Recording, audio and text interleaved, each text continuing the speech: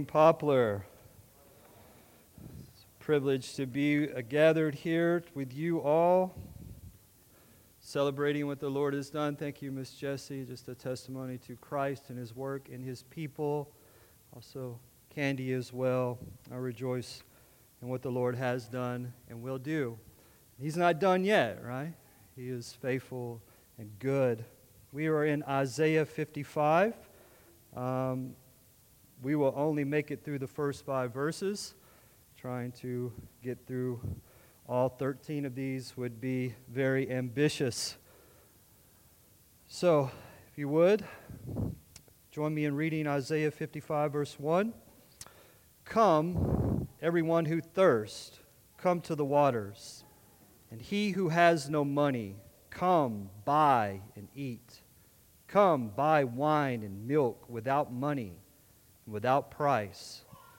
Why do you spend your money for that which is not bread, and your labor for that which does not satisfy?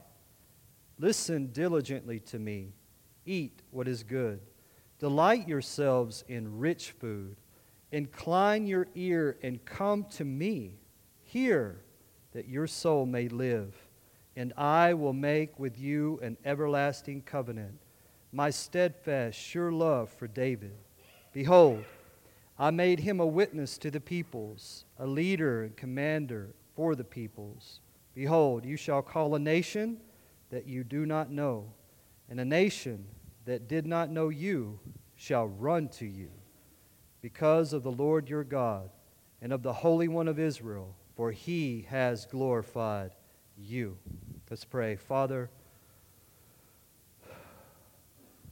thank you that you are on mission, that you are pursuing a people for your own glory. Thank you that it's you who initiate, pursue,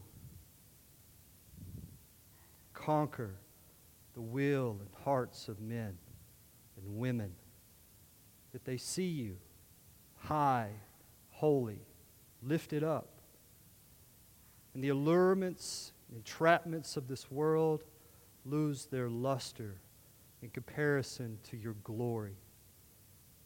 Father, give us eyes to see this morning. There's no confidence in me. There's nothing good in me that I have to give to your people. But your word is good, true, and it will accomplish what you have set forth it to do. So we ask for mercy this morning.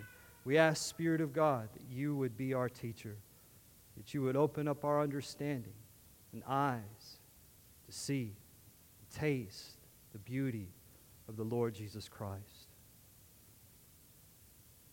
We pray all these things because of his atoning, saving work. For his name we pray. Amen. Isaiah is 66 books of the Bible, so we find ourselves in Isaiah 55, and really the book of Isaiah can really be separated in 3 distinct sections. The first one of those sections would be chapters 1 through 39, where Isaiah is writing about the Assyrian threat of the people. So he is warning them of this threat that is pending towards them. The people are leaning on other nations. They're calling up Egypt and other nations to come to their aid. The Lord through Isaiah, is moving his people to rely upon him and not these other nations.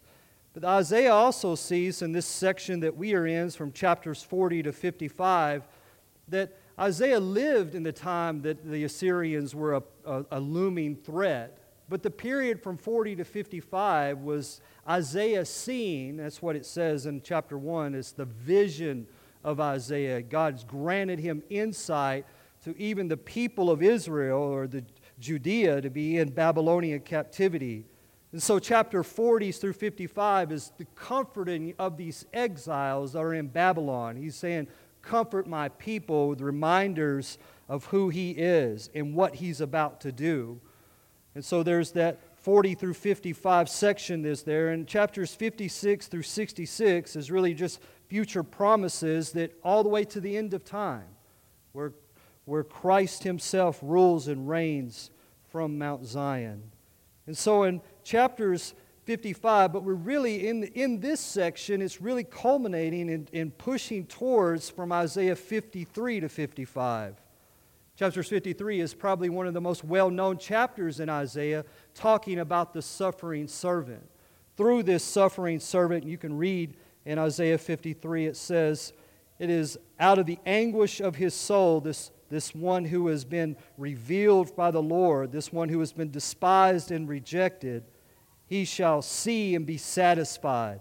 By his knowledge shall the righteous one, my servant, make many to be accounted righteousness. And so there it is that Christ is imputing His righteousness by taking on the satisfaction of God's wrath upon Himself. He's the one that bears their iniquity.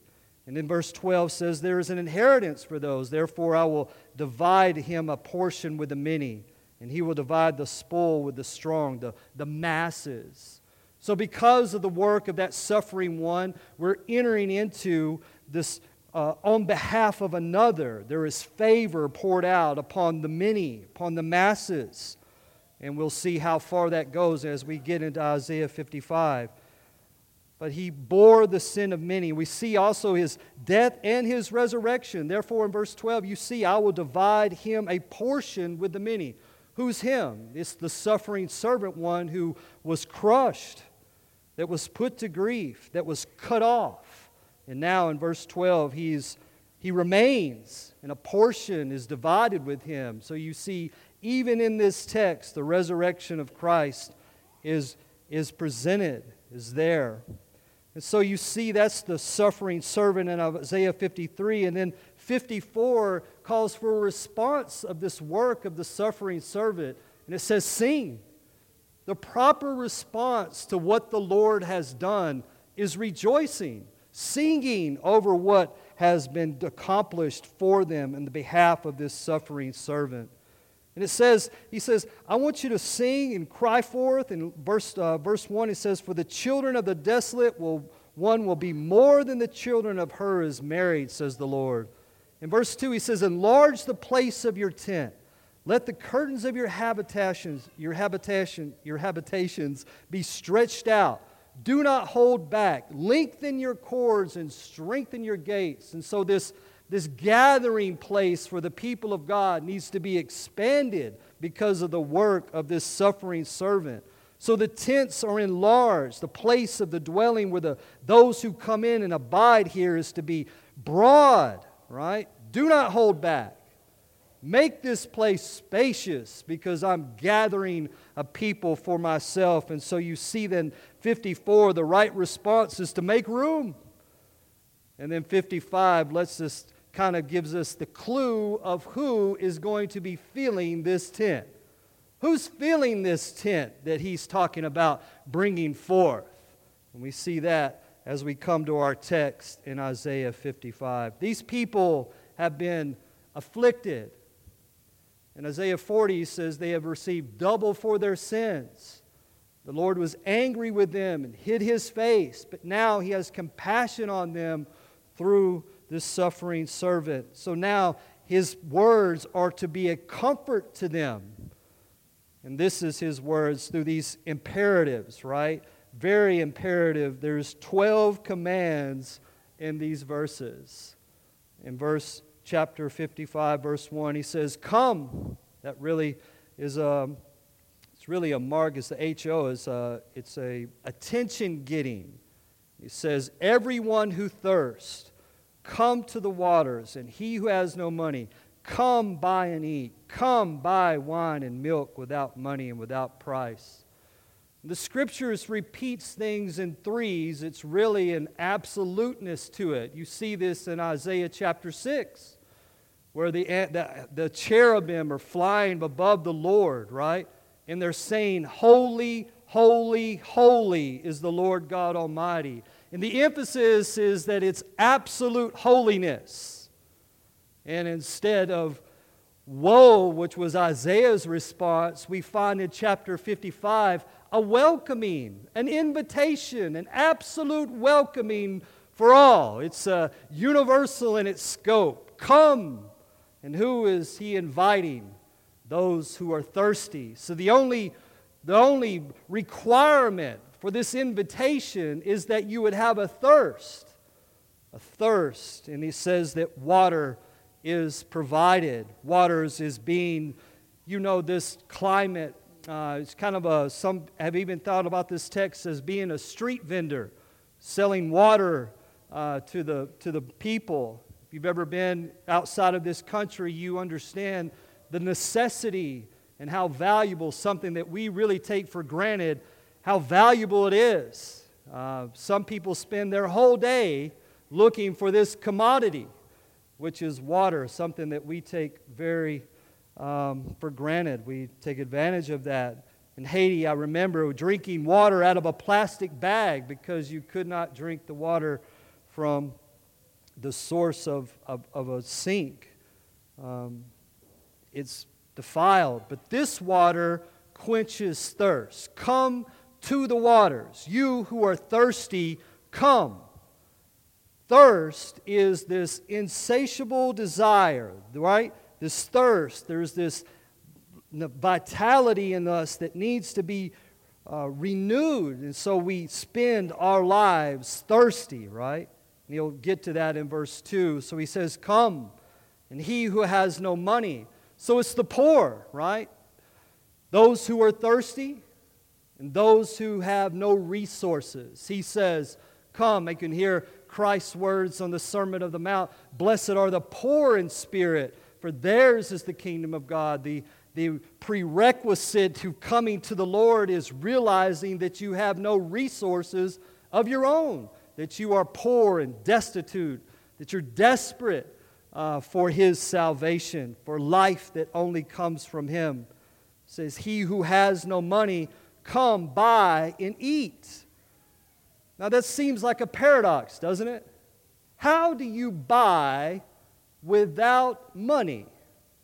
There's a transaction that has to happen, right? There's a procurement of these things, and yet your money is no good here. There's no human efforts that can acquire these things that you are to be partaking of. There was a price. There absolutely is a price, but it's not yours to pay. The suffering servant in Isaiah 53 is the one who's opened up the avenue for those to come and partake of this spiritual nourishment that is seen in water. But notice it's not just water, it's milk and wine. So this soul substance is not just for life, but it's for nourishment, right? Milk, and we're probably the only nation in the world where adults drink milk. But milk is for nourishment. You don't just give a baby water. You give them milk. They cannot eat meat. Their stomachs cannot develop it. So you must give them sustenance. And that's nourishment that they might grow and develop. He said, come for life. Come for nourishment. And come for exaltation. Come for rejoicing. Wine was reserved for those who are in the banquet feast, right? The celebrations of weddings, of victories. He says, come and buy wine and milk without money and without price. And maybe this is addressing not only those who have no resources, but those who do have resources, but their money is not adequate to provide what they really need.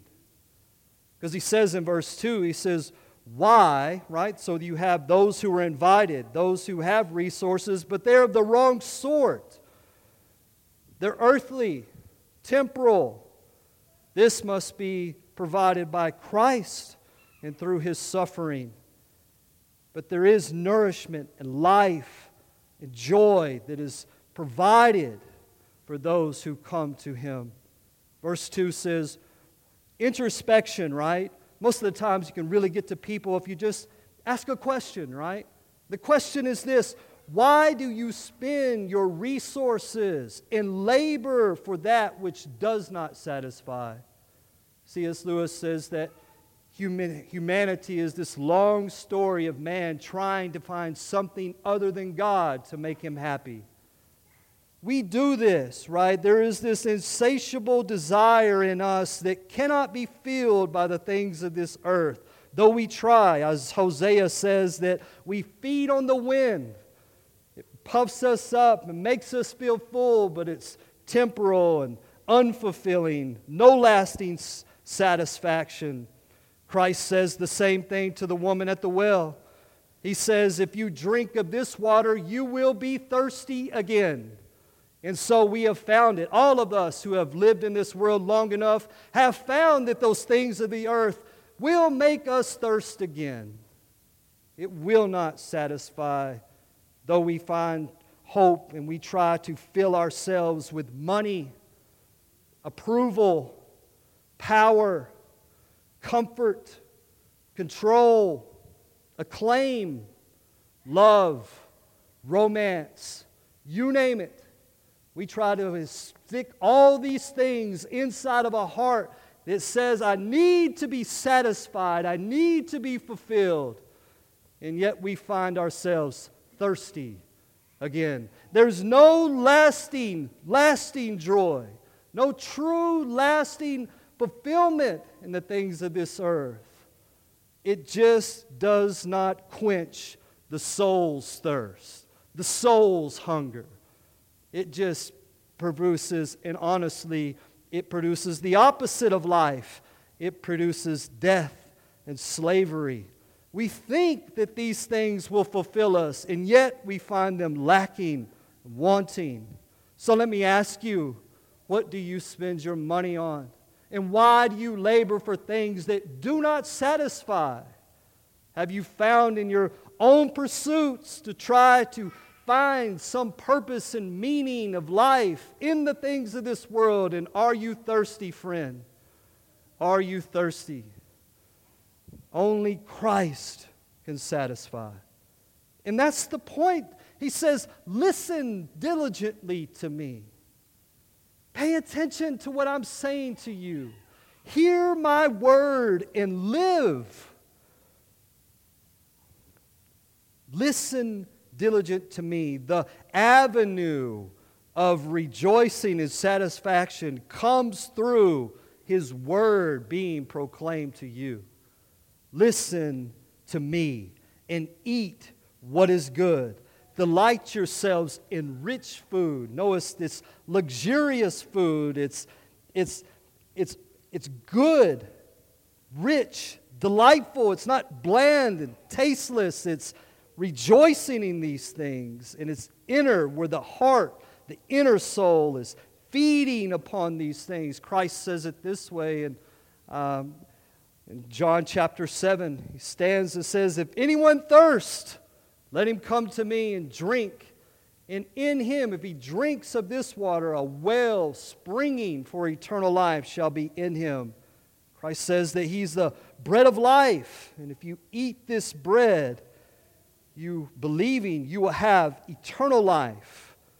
Labor not for the food that perishes.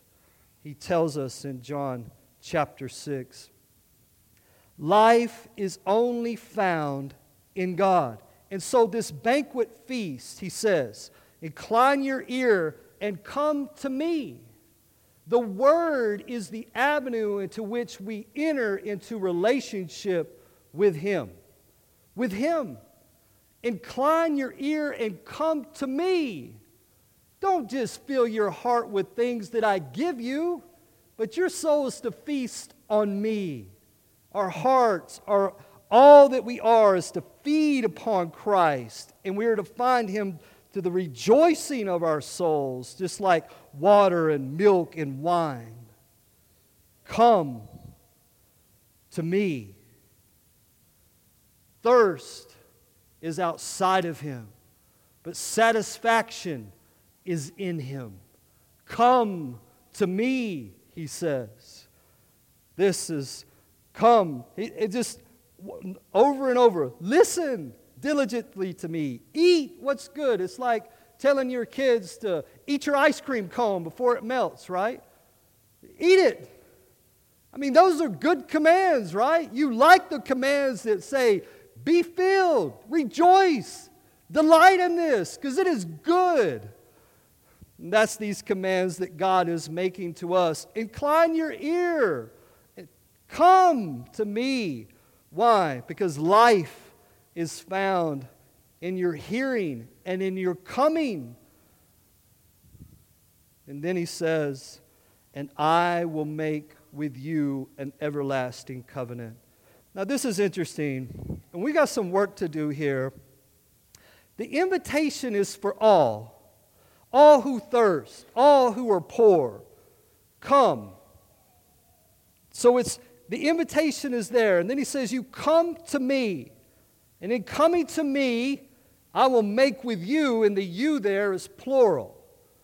So the plural is coming to this covenant, this everlasting covenant. Notice that is life's only found in relationship with God and in covenant with God. This covenant has a person, right? The benefits of the covenant that God has made with an individual, we are to be partakers of. Notice this on behalf of another. God has entered into covenant with the one who is named here, David. And because of this covenant that God has entered in with him, we are to be partakers of the benefit of that covenant. But the problem here is David is dead, right? I mean, we don't enter into a covenant with David. So how do I make this, how do we as the people of God are gathered into this eternal covenant that is in the commands that God has made, or the covenant that God has made with David?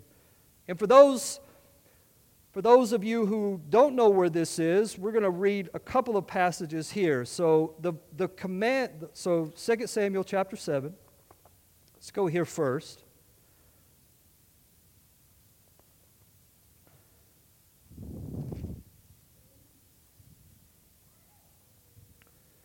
David has a desire. In 1 Samuel chapter 7, he wants to build a house for the Lord, for the Ark of the Covenant, namely, a temple, a house. And so he tells Nathan that he wants to do this, and Nathan says, go do what's in your heart. But then God calls Nathan and says, wait a minute. Wait a minute. And he'll pick this up in verse 5. He says, go tell my servant David, thus says the Lord, would you build a house? Would you build me a house to dwell in? I have not lived in a house since the day I brought up the people of Israel from Egypt to this day. But I have been moving about in a tent for my dwelling. In all the places where I have moved with the people of Israel, did I speak a word with any of the judges of Israel, whom I commanded to shepherd my people Israel, saying, why have you not built me a house of cedar? Now, therefore, thus you shall say to my servant David, thus says the Lord of hosts, I took you from the pasture, from following the sheep, that you should be a prince, a ruler over my people Israel. And I have been with you wherever you went, and have cut off all your enemies before you. And I will make for you a great name, like the name of the great ones of the earth. And I will appoint a place for my people Israel, and will plant them there, so they may dwell in their own place and be disturbed no more. And violent men shall afflict them no more, as formerly. For the time that I appointed judges over my people Israel, and I will give you rest from all your enemies. Moreover, the Lord declares to you that the Lord will make you a house. You want to make me a house? David, I'm the one who brought you from the sheep. You were in the pasture, son, and I'm the one who has elevated you to this leadership position. Would you build me a house? No, I will build you a house, David.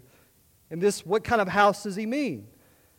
Verse 12, and I will give you rest and make you a house. Verse 12, and when your days are fulfilled and you lie down with your fathers, I will raise up your offspring after you, who shall come from your body, and I will establish his kingdom. He shall build a house for my name, and I will establish the throne of his kingdom forever. I will be a father, I will be to him a father, and he shall be to me a son. When he commits iniquity, I will discipline him with the rod of men and with the stripes of the sons of men. But my steadfast love will not depart from him, as I took it from Saul when I put him away from before you, and your house and your kingdom shall be made sure forever before me. Your throne shall be established forever. In accordance with all these words, in accordance with all the vision Nathan spoke to David. Now Psalms 89 gives us commentary on what happened in 2 Samuel chapter 7. Psalms 89.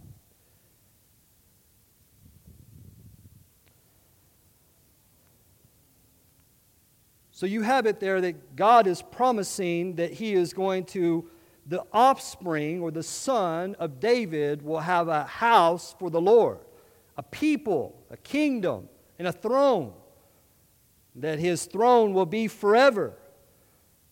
So when we come to Isaiah 55, we do not see that David is enduring, right?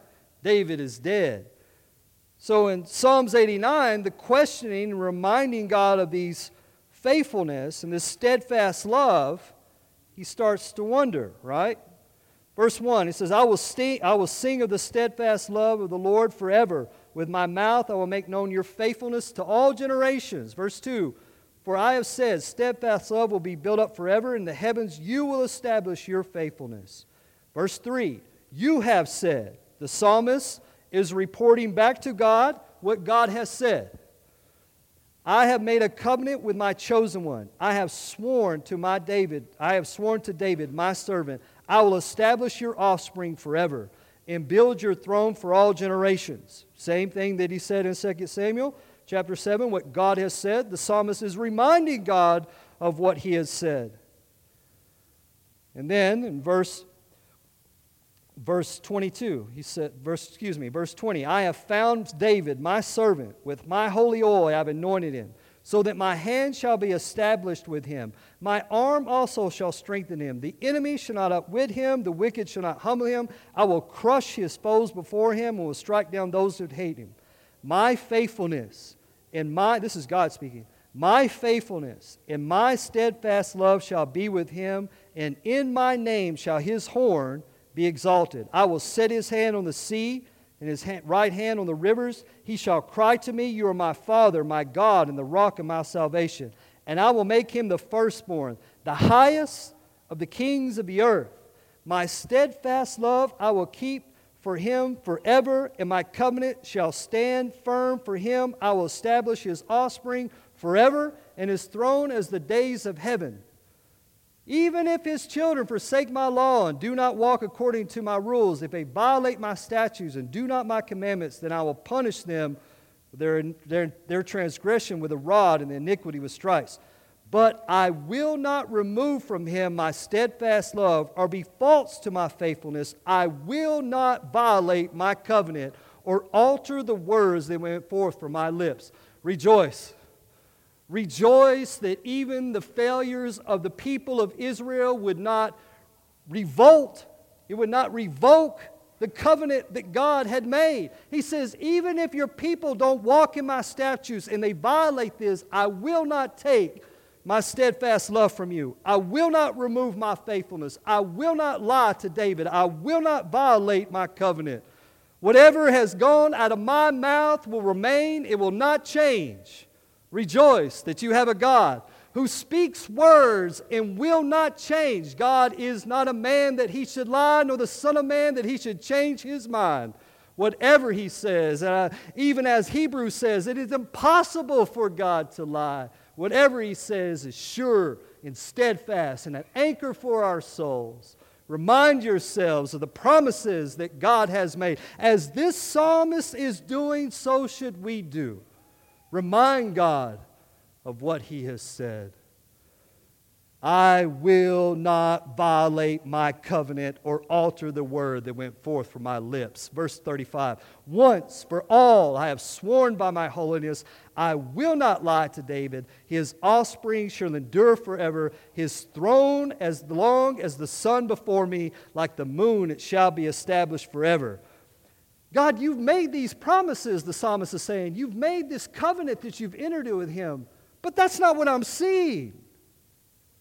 That's what 38 says. But now you've cast off and rejected. You're full of wrath against your anointed. You've renounced the covenant with your servant. You defiled the crown and the dust. You've breached all the walls. You have laid the stronghold in ruins.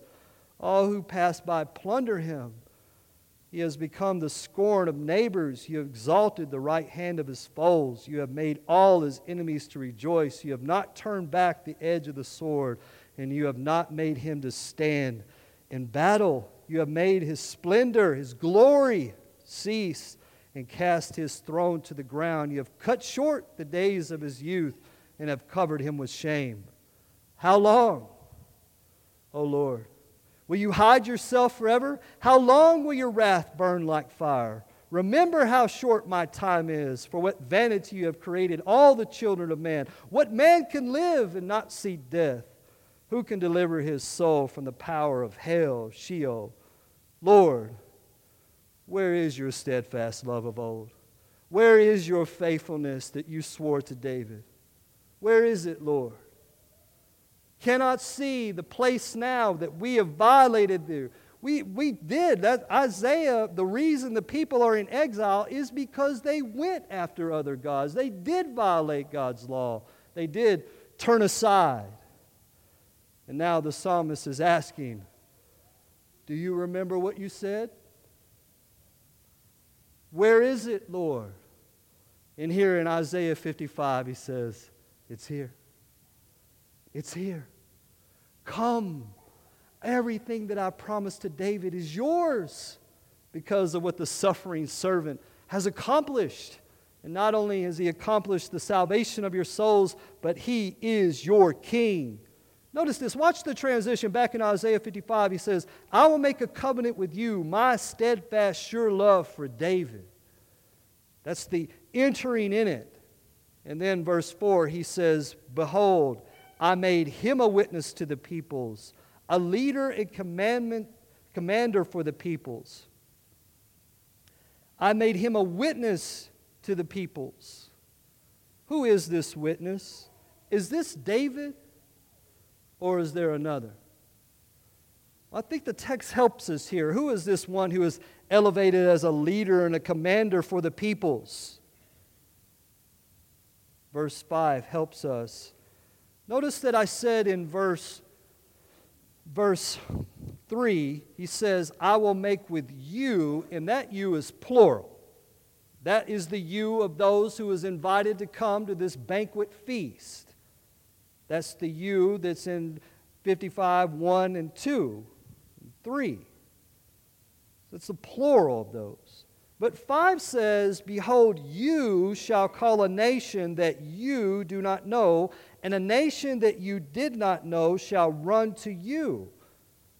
The you here is singular. Every one of these is talking to an individual. So the question is, who is it? Who is this seed of David that God, saying a nation who did not know him shall run to him? Well, I'm glad you asked. In Acts chapter 13, I want you to see this.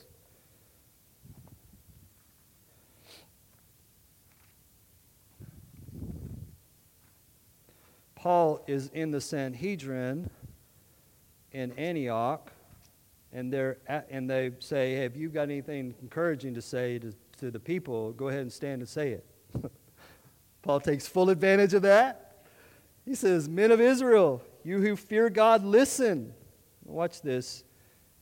I'm not going to go through all of this, but he says, we'll pick up in verse 32, and he says, and we bring you good news, that which God promised to the fathers, that He has fulfilled to us, their children, by raising Jesus, as is also written in the second Psalm, you are my son, today I've begotten you. So this resurrection of Christ, he says that God is fulfilling His promises that He has made to the fathers. He quotes Psalms 2. And as for the fact, this is verse 34, and as for the fact that He raised Him from the dead, no more to return to corruption, He has spoken in this way, I will give you the holy and sure blessings of David. What he is doing in this passage is referring back to Isaiah 55 that we had just read, and equates them with the resurrection of Jesus Christ. He is saying that the blessings of David are to the person of Jesus Christ, that He is the seed. He is the offspring of David, that God said is a ruler for the people. It is in Him we are to rejoice. The banquet feast is for those who know the suffering Christ, not only as the one who suffered, but the one who reigns, whose throne and kingdom will have no end. Rejoice, people, that God has kept His word, and the promises that He made 700 years before has been fulfilled in the person and work of Jesus Christ, whom He raised from the dead. Christ was raised from the dead and has ascended to the throne of David, and all the promises that God has made, that His faithfulness and His steadfast love and His mercies will never depart from Him, are yours because you are in Christ. Rejoice. He says it the same way in Romans chapter 1, these promises, how He links Christ to David. Listen to Romans chapter 1. Paul says he's a servant of Christ Jesus, called to be apostle, set apart for the gospel of God, which He promised beforehand through His prophets in the Holy Scriptures concerning His Son, who was descended from David according to the flesh, and was declared to be the Son of God in power according to the Spirit of holiness by His resurrection from the dead, Jesus Christ our Lord. This descendant of David is Jesus Christ. He is the one who rules and reigns. He is the one whom we are waiting for His return when He ascends to the place in Mount Zion, and all the nations shall be ruled by Him. This is what we're to rejoice in. This is where we live. This is how we are satisfied that we belong to this covenant through Christ. The nations, back to Isaiah 55, he says, a nation you did not know shall run to you. That's us. I don't know how many Jewish people we have in here, but I'm not one. But I'm one of those of the nation that ran to Christ. Why? Because He invited me and revealed Himself to me. Your running is because He was revealing, and now you are satisfied in Him.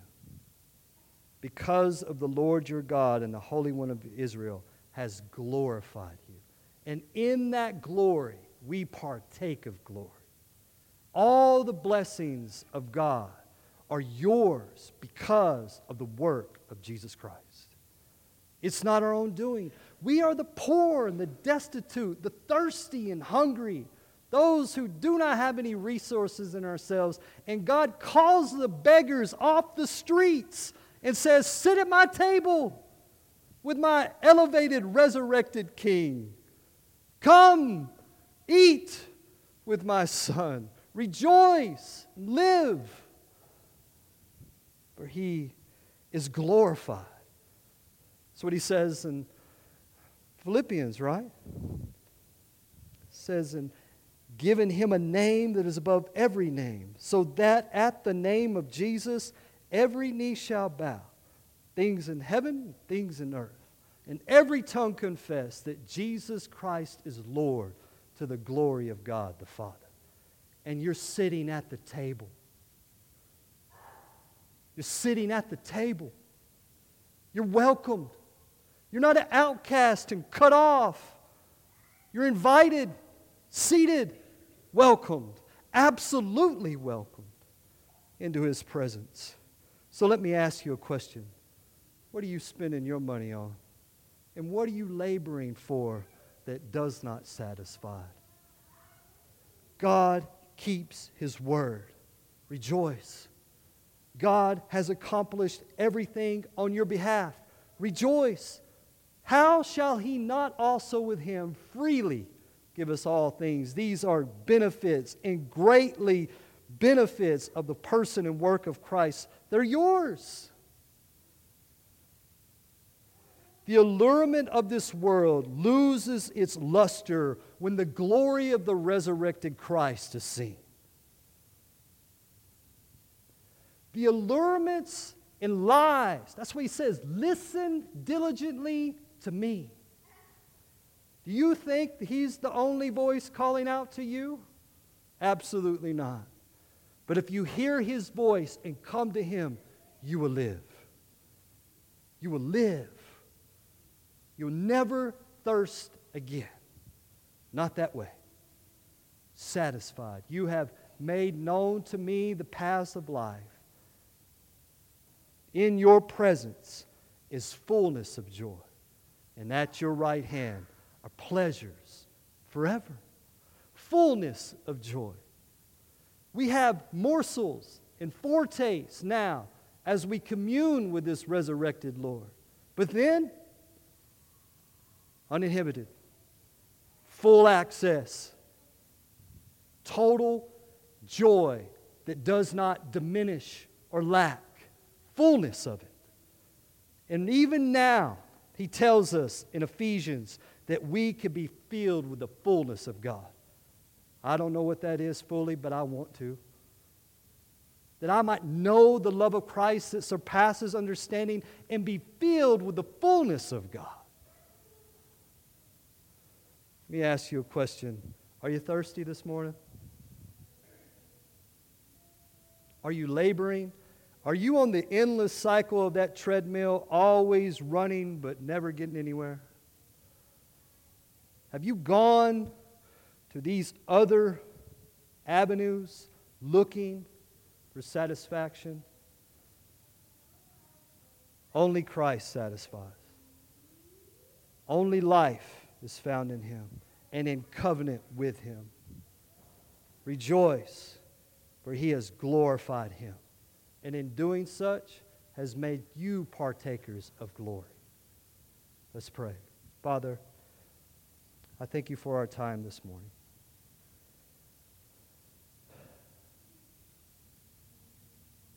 Lord, change us for Jesus' sake.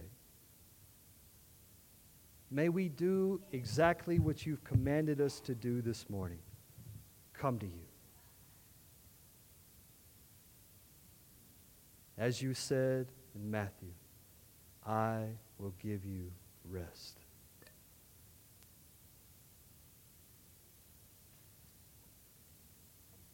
May Your Spirit draw hearts, the thirsty, the poor. Come rejoicing, full of life that comes from Your Son. Those are Your effective witnesses, those whom You have poured out Your love and joy. We can't help but to sing. Make Your people sing today for Jesus' sake. Amen.